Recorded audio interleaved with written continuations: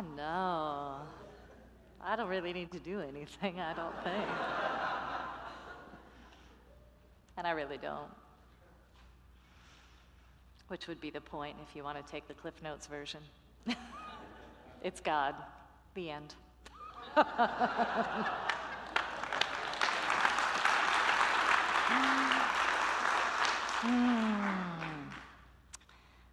I wound up not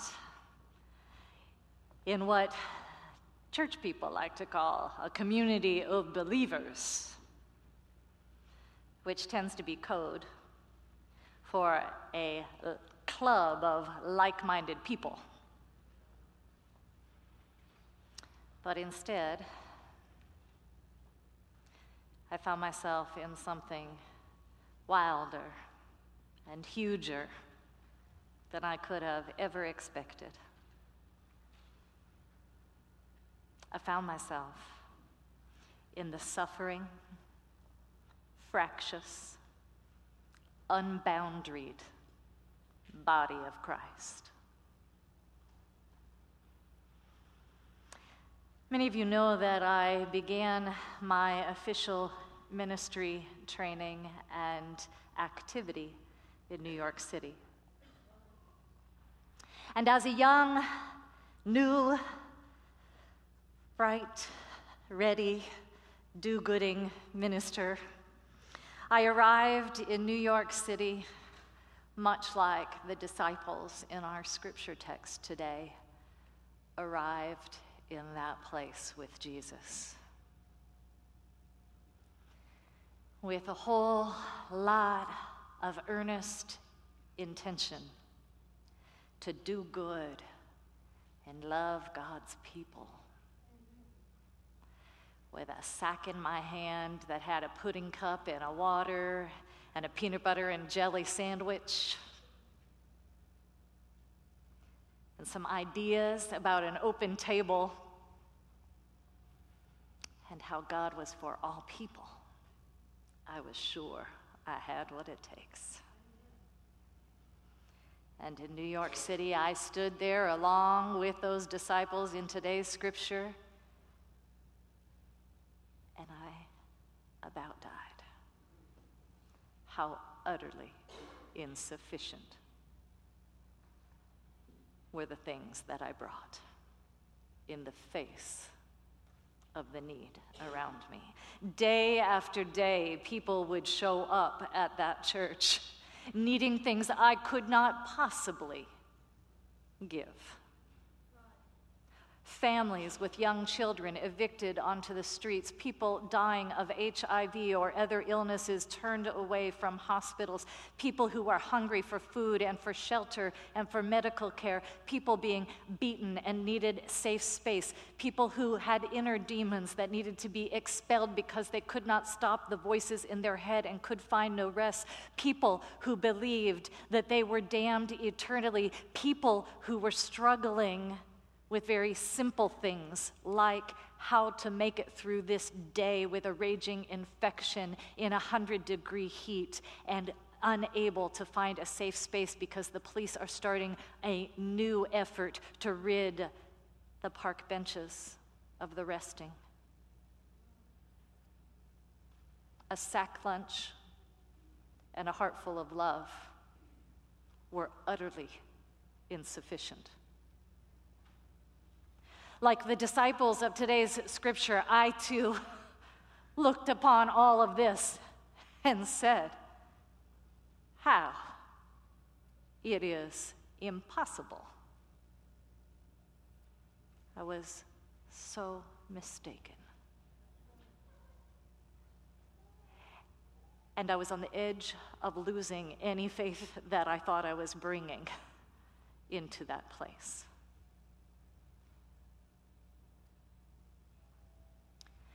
None were more suffering or fractious or unboundaried than Claire.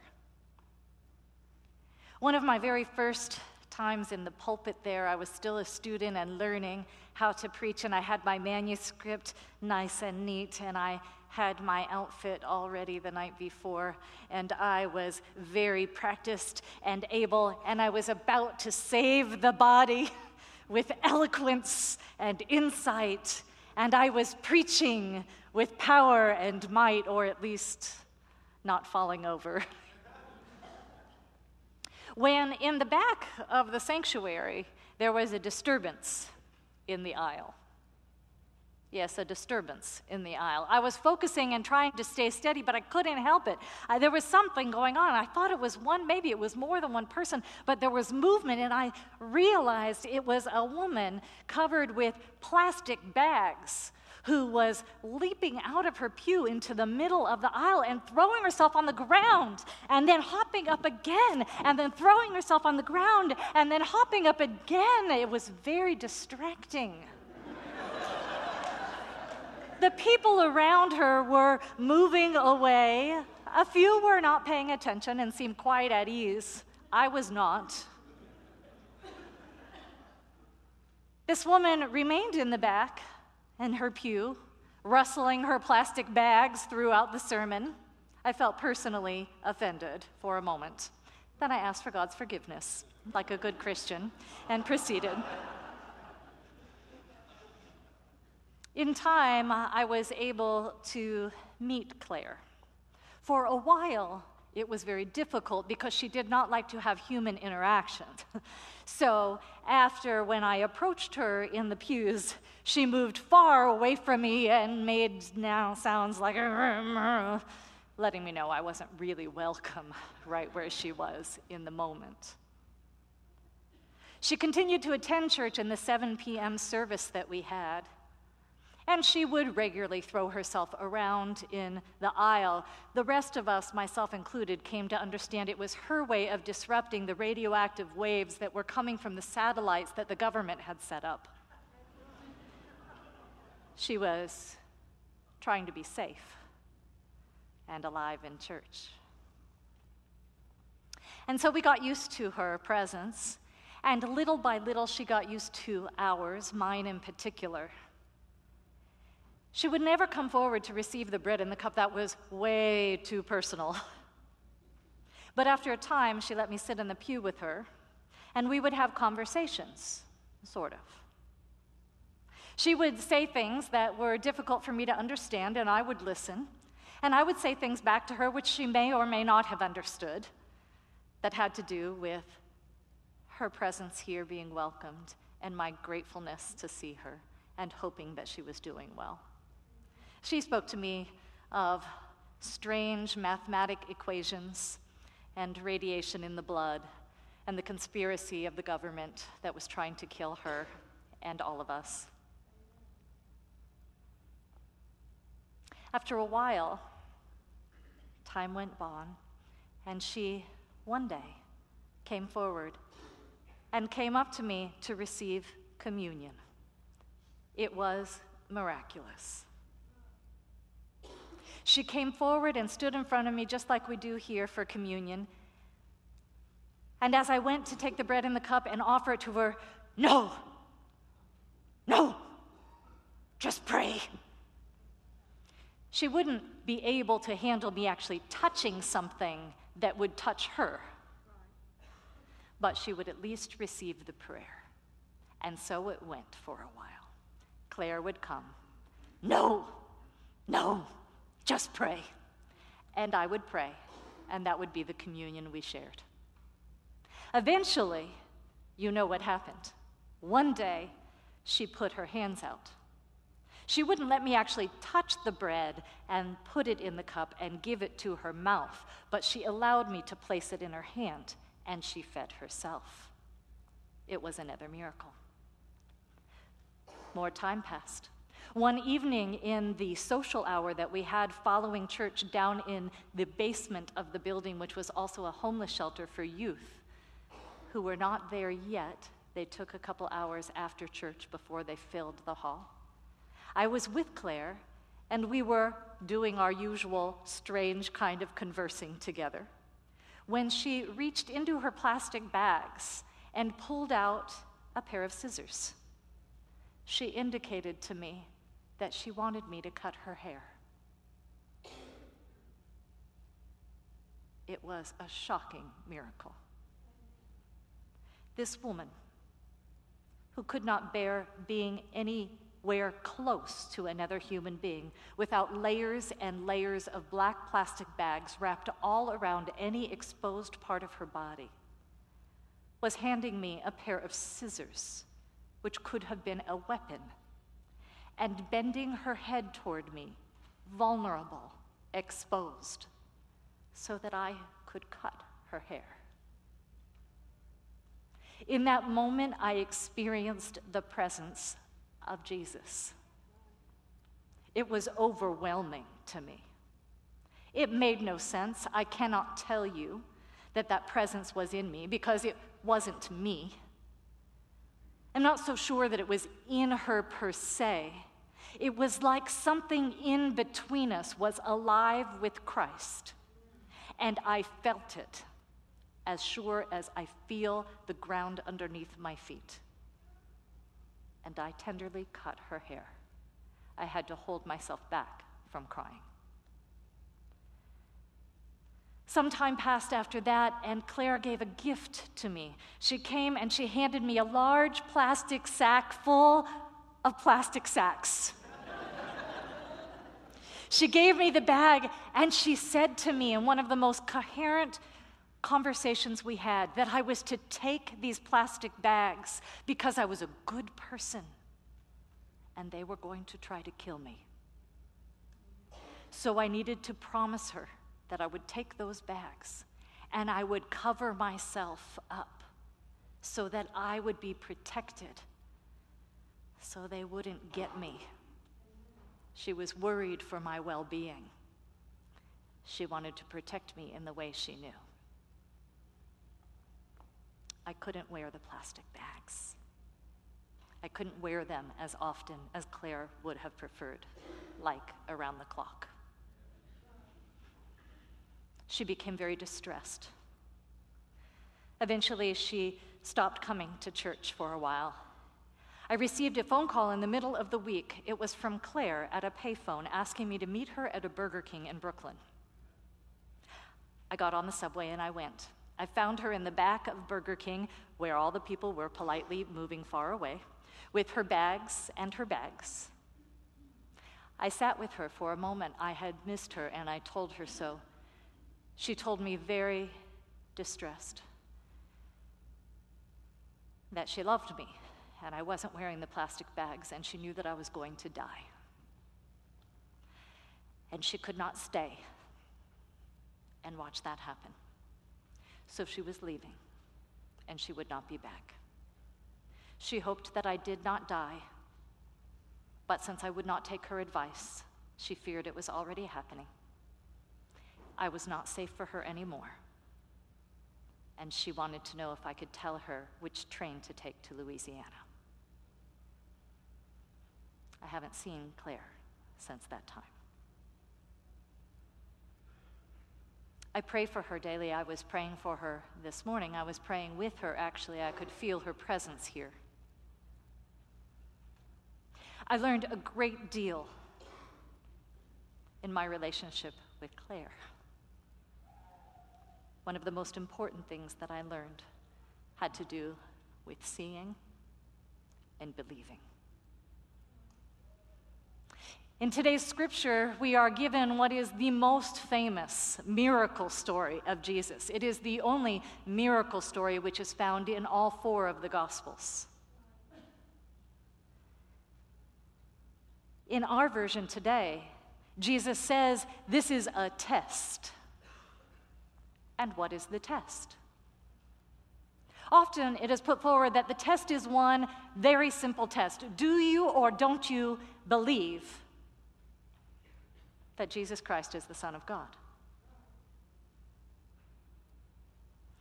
And for those who don't believe, they are proven wrong by the miracle which happens when something which is clearly impossible occurs at his hand.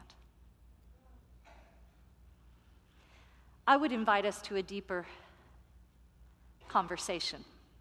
First of all, because Jesus is ambivalent at best about what we are to do with miracles. It's a strange thing because we see him performing miracles or something miraculous like multiple times through the scriptures. Yet at the same time, he turns to people and says, "Why are you always looking for signs?" Clearly, there is something that he wants us to understand that is a little more complicated than see, believe, all done. The test I would suggest for us today has to do with being able to step beyond merely seeing the need to discerning the need. Let me say that again. The disciples were able to see the crowds and see that there was no food. I was able to see the many people on the streets of New York and see that I did not have health care and legal advocacy and all sorts of other things that I would best be able to give them. We could see the need, but we were not discerning the need. You see, seeing is something that takes place very much on the surface. We observe and we calculate and we acknowledge. Discernment involves a connection where we drop more deeply into our own hearts, our own bodies, and our spirits, and we feel and listen and engage with our whole selves to come to a knowing that is available through our own knowing. Jesus was inviting the disciples to know what would satisfy the hunger the people came with. He was encouraging them to come to that knowing by recognizing why they themselves were following him. There is a difference between believing something and believing in it. I did not believe the many things that Claire said to me. I did not believe that I was targeted by the CIA. I did not believe that she had uranium in her blood. I did not believe that we would all die very shortly because bombs would be dropped from satellites in the sky because the government is targeting us. I did not believe those things, but I believed in Claire. I believed in her humanity. I believed in the God I could see in her, no matter whether or not she made sense to me. I believed in her ability to make her way through the world despite her way being different than what I myself would consider reasonable. I believed in the relationship that came to pass between us. I believed in the reality of the love that we shared. I believed in Claire. It was a very different question than whether or not I believed her. I believe that Jesus is asking us to understand this difference in the scripture today. Do we believe whether or not there were 5, 10, 20, 100 loaves? Or do we believe in the presence of God in those that followed Jesus? Do we believe in our shared humanity that is met in the hunger that we bring ourselves to those places of seeking and longing? Do we believe in the miraculous unfolding of the presence of Jesus that can occur when, in the face of the impossible, we go forward anyway? In the face of the unintelligible, we say, I will open myself to understanding. When we will, in the face of the overwhelming, say, yes, I will bring myself to you regardless. We are to discern the need rather than see it. And likewise, we are to discern the miraculous underneath the miracle that we are given to look at. For the miracle was not in the loaves. The miracle was in the feeding. The miracle is not a matter of addition or subtraction, not a matter of what we can count and figure out ourselves. In fact, our counting and figuring out ourselves, proving whether something is real, is actually working ourselves away from the miraculous. Why? Because when I can count, when I can add and subtract, when I can decide whether something is real or possible or not, I can be self-sufficient. I can determine what is possible and impossible, and I will bear the responsibility for finding my way. The problem with such things is this: in the face of the need of the world, I might as well go home. Because my self-sufficiency cannot feed you. My self-sufficiency, frankly, cannot feed myself. Your self-sufficiency won't save you. It won't feed you. And it won't feed others. Finding a way to make more bread is not the point. Finding a way to know what it is that we hunger and thirst for, and to connect with each other in that place despite the pain and the confusion and the struggle against what we think. When we connect there and somehow develop relationship with each other and come to know a strange trust and a strange hope and a strange love, all of a sudden there the presence of Christ comes alive. The miracle is the miraculous which rises from our willingness to embrace the impossible reality of God in our own lives. We come to this miracle after several others in the scriptures. We've had the miracle of Jesus turning water into wine. We've had the miracle of Jesus showing up with the woman at the well and telling her all about herself. We've had the miracle of the man saying that he wanted his son to be healed from afar. And we've had the miracle of one other thing that I just forgot. All right, it's very important. We've had the miracle of the healing at the pool with the man who was waiting and waiting and waiting to be healed when Jesus said, "Take up your mat and walk."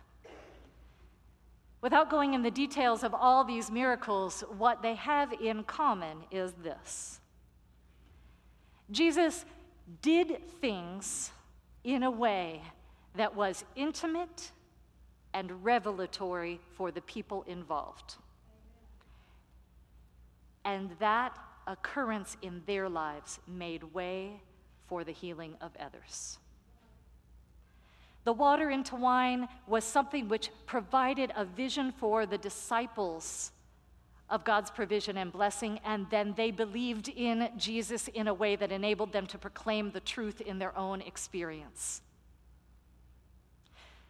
The woman who came to the well, who had all those husbands and none, came with shame imposed by outside ideas about what was holy and good and true, and Jesus meeting her there and telling her who she was without shame, just truth, enabled her to hear him say, "And here is who I am, and here we meet."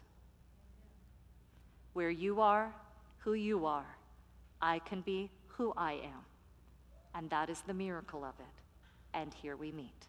She goes immediately and she tells a city full of people, "Here is the one," and they come and they are freed into the knowledge of a loving and revealing God, both, one who sees and blesses.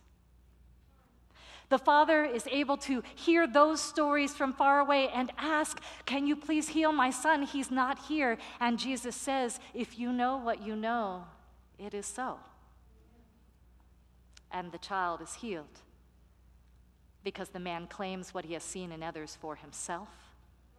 And finally, the one in the pool of water, waiting for others to tell him, "Here, let me get you healed," finally has the miracle revealed to him that he can claim it for himself. "Go," says Jesus, "take up your mat and walk. Wait not on others. Claim your own healing." Every one of the miraculous occasions involved Jesus' presence in an intimate, revealing way that invites people to claim their own healing, their own freedom, their own blessing, their own provision, so that they might live in ways that reveal the impossible reality of God to others. How do we feed the 5,000? We open ourselves to the miracle, the miraculous, the impossible reality of God in our own lives. It's already here. How many of you have had the miracle of sobriety? How many of you had the miracle of forgiveness? How many of you have had the miracle of healing?